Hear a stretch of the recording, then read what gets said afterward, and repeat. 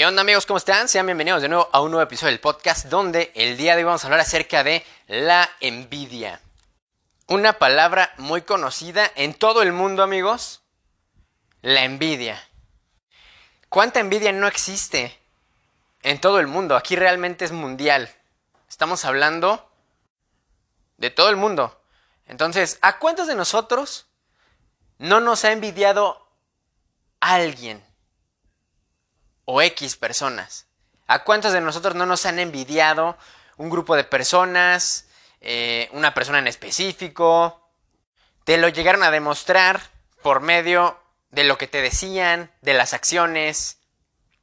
Así como también nosotros hemos tenido envidia en algún momento de nuestra vida. También es válido haberla tenido en cierto momento. Y es algo natural del ser humano, precisamente. Pero aquí la pregunta principal es, ¿de dónde viene la envidia? ¿Por qué está la envidia, no? Y como les digo, es un sentimiento natural del ser humano, una forma de ser, de expresarte, que nos habla mucho de la persona que siente precisamente este tipo de emociones, este tipo de cosas, que las tiene bien adentro, que las tiene bien presentes, ¿no? Dentro de su mente, dentro de su tiempo, el poco tiempo del que disponemos. O sea, me refiero, la vida es tan corta como para estar envidiando a alguien. Imagínense esas personas que viven años, o sea, viven una vida entera de resentimiento, de envidia. Bueno, vamos a hablar en otro tema del resentimiento específicamente, pero me refiero, ¿cuántas personas no viven con envidia? O sea, no viven con ira dentro de ellos mismos o ellas mismas. Y es que la envidia viene de la escasez. De la escasez principalmente mental y se proyecta en todas las áreas. Una vez invadida la mente, todo lo físico, todo el espacio corporal, todo el espacio corpóreo, automáticamente se invade de este tipo de emoción. Entonces, como les comentaba, qué hueva, ¿no? Estar echándole pestes a alguien, o sea, estar constantemente envenenando tu corazón, tu alma. Estar dándole tiempo dentro de nuestro pequeño espacio mental que tenemos para estar retroalimentando ese tipo de emoción, ese tipo de sentimiento. Entonces, amigos, la envidia viene de la escasez en todo sentido. Y viene de la inseguridad. O sea, nos habla de la inseguridad que tiene X persona. Ejemplos de envidia. Bueno, por ejemplo, aquí te voy a dejar unos. Cuando imaginen dos personas que trabajan en una empresa. Pues a una persona, por ejemplo, le dan un aumento, le dan un ascenso y entonces a esta persona le va muchísimo mejor y la otra empieza en un espiral descendente, le va peor.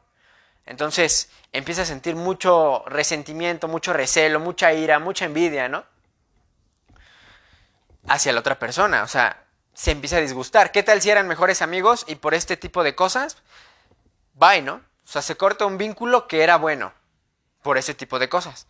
Como a veces yo me pregunto, ¿no? Como familias, amigos, novios, novias, o sea, noviazgos, matrimonios, relaciones sociales, asociaciones, se llegan a romper por envidia, ¿no?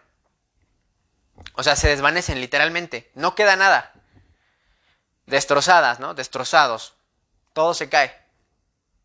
Entonces, amigos, la envidia yo creo que es uno de los peores sentimientos que una persona puede sentir, porque ocupa espacio mental nuestro y por lo tanto pues nos quita energía, tiempo, espacio, entre otras cosas, ¿no? O sea, nos desenfoca, te desenfoca. Por lo tanto empiezas a perder ese rumbo que tú te propusiste o que ya tachaste precisamente y entonces lo empiezas a perder. Por lo tanto, pues es un sentimiento que no es muy recomendable. Ahora, todos lo hemos sentido en algún momento, sí, porque nos habla acerca de nosotros mismos. Cuando sentimos envidia y cuando sientan envidia, hagan esto. Aquí va una recomendación. Van a empezar a ver dentro de uno mismo, o en el caso de las chicas, dentro de una misma, para ver qué te provoca ese sentimiento. ¿Por qué? Por ejemplo, si tú envidias a alguien que tiene más cosas que tú, físicamente, o sea, por ejemplo, un carro, del año, un carro deportivo, sí puede, obviamente, ¿no? Obviamente, puede dar envidia, da envidia, da ira con tu vida de decir, bueno, ¿por qué yo no lo tengo? ¿Por qué a mí no me tocó? ¿Por qué yo no estoy ahí? Pero no te has preguntado y no te has puesto a pensar que tal vez eso ni siquiera llena a esta persona.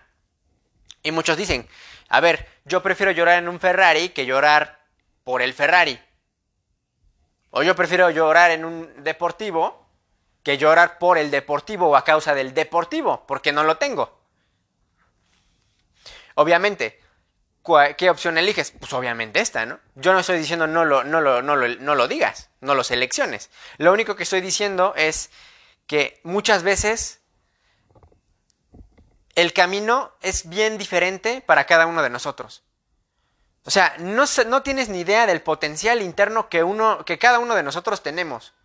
El potencial interno que cada uno de nosotros tenemos. Tenemos un potencial inmenso creador para poder crear nuestra propia vida y crear material. O sea, sí puedes diseñar siendo el arquitecto de tu vida, siendo el autor de tu vida, el dueño de la obra. O sea, sí puedes empezar a diseñarla. Puede que a lo mejor no sea tu momento para tener ese Ferrari, ¿me explico? Pero en algún momento lo vas a tener. O a veces vas a llegar a encontrar tu propósito y tu misión y vas a decir, claro, ¿para qué diablos quería ese Ferrari si estaba completamente cegado de lo que yo realmente quería en mi vida? O sea, el sentimiento lo que hace únicamente es que te cega. Te cega, no te deja ver bien, no te deja ver más allá, enfocarte en lo que vienes a hacer en esta vida, en lo que vienes a hacer en este mundo. No te deja, no te deja, no te puedes enfocar. Muchas veces la felicidad no está en algo material. Eso es un hecho y es algo básico, ¿no? Hay quienes sí tienen propósito o misión, o bueno, más bien su propósito, el venir a hacer dinero, el venir a tener poder, el venir a tener fama, el venir a tener buenas relaciones amorosas o experimentar relaciones amorosas diferentes y muy laxas, ¿no? O igual el contrario, ¿no? Un matrimonio positivo. Entonces, amigos, la envidia es de los peores sentimientos que pueden existir. Te cegan, no te dejan ver bien tu camino, cuál es tu camino, qué vienes a hacer acá, cuál es tu propósito. Y yo lo que te recomiendo aquí es siempre, siempre, siempre, no me voy a cansar de repetirlo, siempre buscar cuál es tu propósito. ¿Por qué estás acá? ¿Quién eres tú? ¿Qué vienes a hacer acá? Nada más eres algo corpóreo que únicamente viene aquí. Pues no. No nada más estás aquí para estudiar, seguir estudiando, terminar tu carrera, trabajar, viajar una vez al año, 2 veces y bye. ¿No? Casarte, tener hijos. Eso es lo que la sociedad realmente y la mercadotecnia universal es lo que te vino a imponer, ¿no? Y lo que tú crees, o lo que la mayoría cree. Pero nada que ver. Nada que ver con lo que realmente cada persona viene a hacer, ¿no? Y si cada persona supiera su misión, su propósito, ¿y quién es? O sea, ¿por qué estás acá? Es una pregunta bien complicada. Nadie puede saber realmente, o sea, quién eres. O sea, ¿quién eres tú? O sea, no puedes decir, bueno, pues yo soy Max, mido tanto, me gusta comer esto. No, o sea, yo por eso choco mucho con eso, ¿no? Tenía una maestra que se enfocaba mucho en decir, por ejemplo, vamos a ver su análisis de su personalidad. Y la mamada y media. Y yo digo, pero si ni siquiera usted se conoce, o sea, ¿cómo puede decir eso?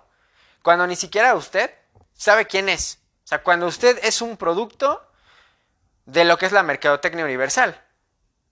O sea, no eres un ser pensante de manera libre. O sea, estás bajo ese encantamiento, bajo ese sistema, entre comillas. O sea, así si lo quieres ver muy cliché, como muy Matrix, pues sí, bajo ese sistema, ¿no? Entonces, bajo ese tipo de cosas que te ha precisamente dado tu familia, dado tu entorno cercano, tus amigos, tus conocidos y ya la gente externa, ¿no? Entonces, pues no puedes saber. No puedes definirte únicamente con algo tan banal, tan vacío, o sea, sin peso extra, o sea, realmente sin valor, no puedes decir eso, ¿no? Porque eso va cambiando constantemente, el quién eres tú. Vas modificando hasta cierto punto tu misión, el propósito, entre más o menos, porque venimos a hacer realmente un servicio social universal al mundo, ¿no? O sea, eso quieras o no. La misión ya es individual. Eso ya es individual y eso ya lo puedes hacer y lo puedes aplicar como tú quieras. Pero el propósito y la misión, pues, bueno, el propósito es un servicio social obligatorio. Así como, por ejemplo, estás estudiando una carrera, pues tienes que hacer un servicio social obligatorio, ¿no? Tenemos que hacer un servicio social obligatorio. Así pasa, ¿no? Entonces, la envidia te cega, te envenena, te empieza, como te digo, a lastimar, a pudrir por dentro. Entonces, yo lo que te recomiendo acá es siempre verlo de una perspectiva diferente. Siempre decir, ok, o sea, incluso verlo de esta manera, de decir, ajá, puede que esta persona tenga cubierta el área económica, es decir, no le falte nada. Sin embargo, a nivel emocional, por ejemplo, es alguien que no sabe qué hacer. O sea, es alguien que no tiene ni idea de por qué está acá. O a nivel intelectual, falla, ¿no? A nivel físico, porque decir, ok, sí tiene mucho dinero o lo que sea, muchas propiedades, pero ¿qué crees? Es pésimo, ¿no? O sea, es pésimo para, por ejemplo, lo físico y el deporte. Y entonces le hablan únicamente o tiene parejas únicamente por el dinero. Entonces es una persona que realmente está sola en el mundo porque no se siente aceptado. Entonces, ¿quién termina siendo más miserable, entre comillas, ¿no?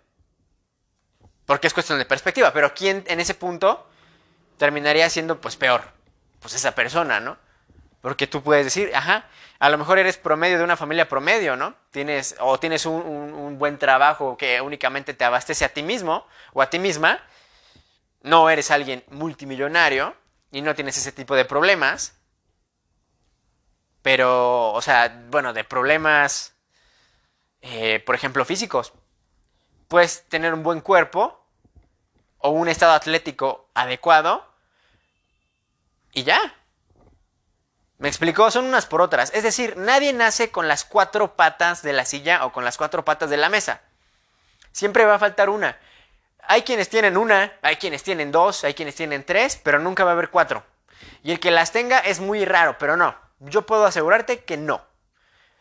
Nadie puede tener las cuatro, por lo general. El que las tiene es porque ya es consciente y las empieza a pulir. O sea, empieza a lo mejor a agregarle un poquito más de centímetros de tamaño a esas patas de la mesa o de la silla.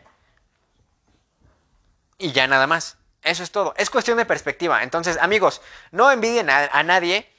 Piensa que, o sea, y es así. Tú no sabes qué problemas tenga esta persona. Tú no sabes. Sí, puede que tenga mucho dinero, lo que sea, pero puede que tenga una familia terrible. Puede que su familia sea de lo peor. Y se pelean por ese dinero.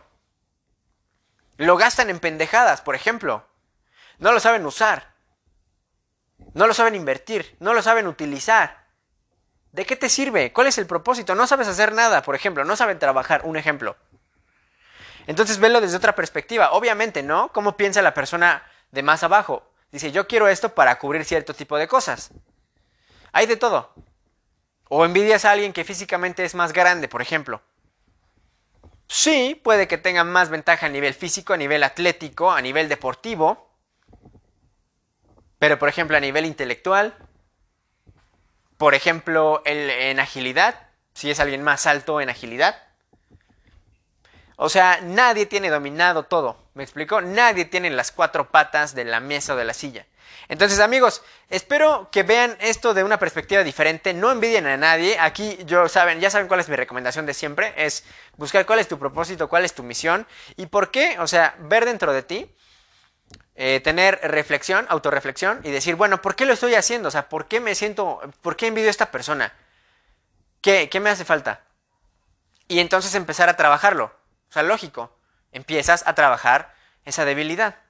Si te hace falta dinero, ¿qué tienes que hacer? Pues empezar a estudiar, empezar a trabajar, echarle más ganas, echarle huevos, dirían por acá. ¿Qué más tienes que hacer? Emprender algo, tener la valentía y los huevos y el valor de decir, y el carácter de decir, voy a hacer esto, me voy a aventar. Pase lo que pase, ¿no? Entonces, amigos, espero que les haya gustado muchísimo este episodio del podcast. Ya saben, cualquier cosa que ya tengan ustedes, por ejemplo, sufren de envidia, ¿qué tienen que hacer? Ver sus debilidades y empezar a trabajarlas. Yo no te puedo decir algo así específicamente, o sea, tienes que empezar a trabajar cada debilidad desde la base, desde los cimientos. Unos buenos cimientos dan buenos frutos. Una buena base da buenos resultados, da una estructura fuerte. Entonces, espero que les haya gustado muchísimo este episodio del podcast, amigos. Nos vemos en un próximo episodio. Hasta la próxima. Acuérdense, vean de dónde viene el sentimiento, siempre busquen su misión, su propósito y siempre piensen que nadie nace con las 4 patas de la silla o de la mesa. Es decir, son unas por otras. Hay quien tiene cubiertas ciertas áreas, pero descubiertas otras. Espero que les haya gustado muchísimo este episodio del podcast. Nos vemos en la otra. Hasta luego.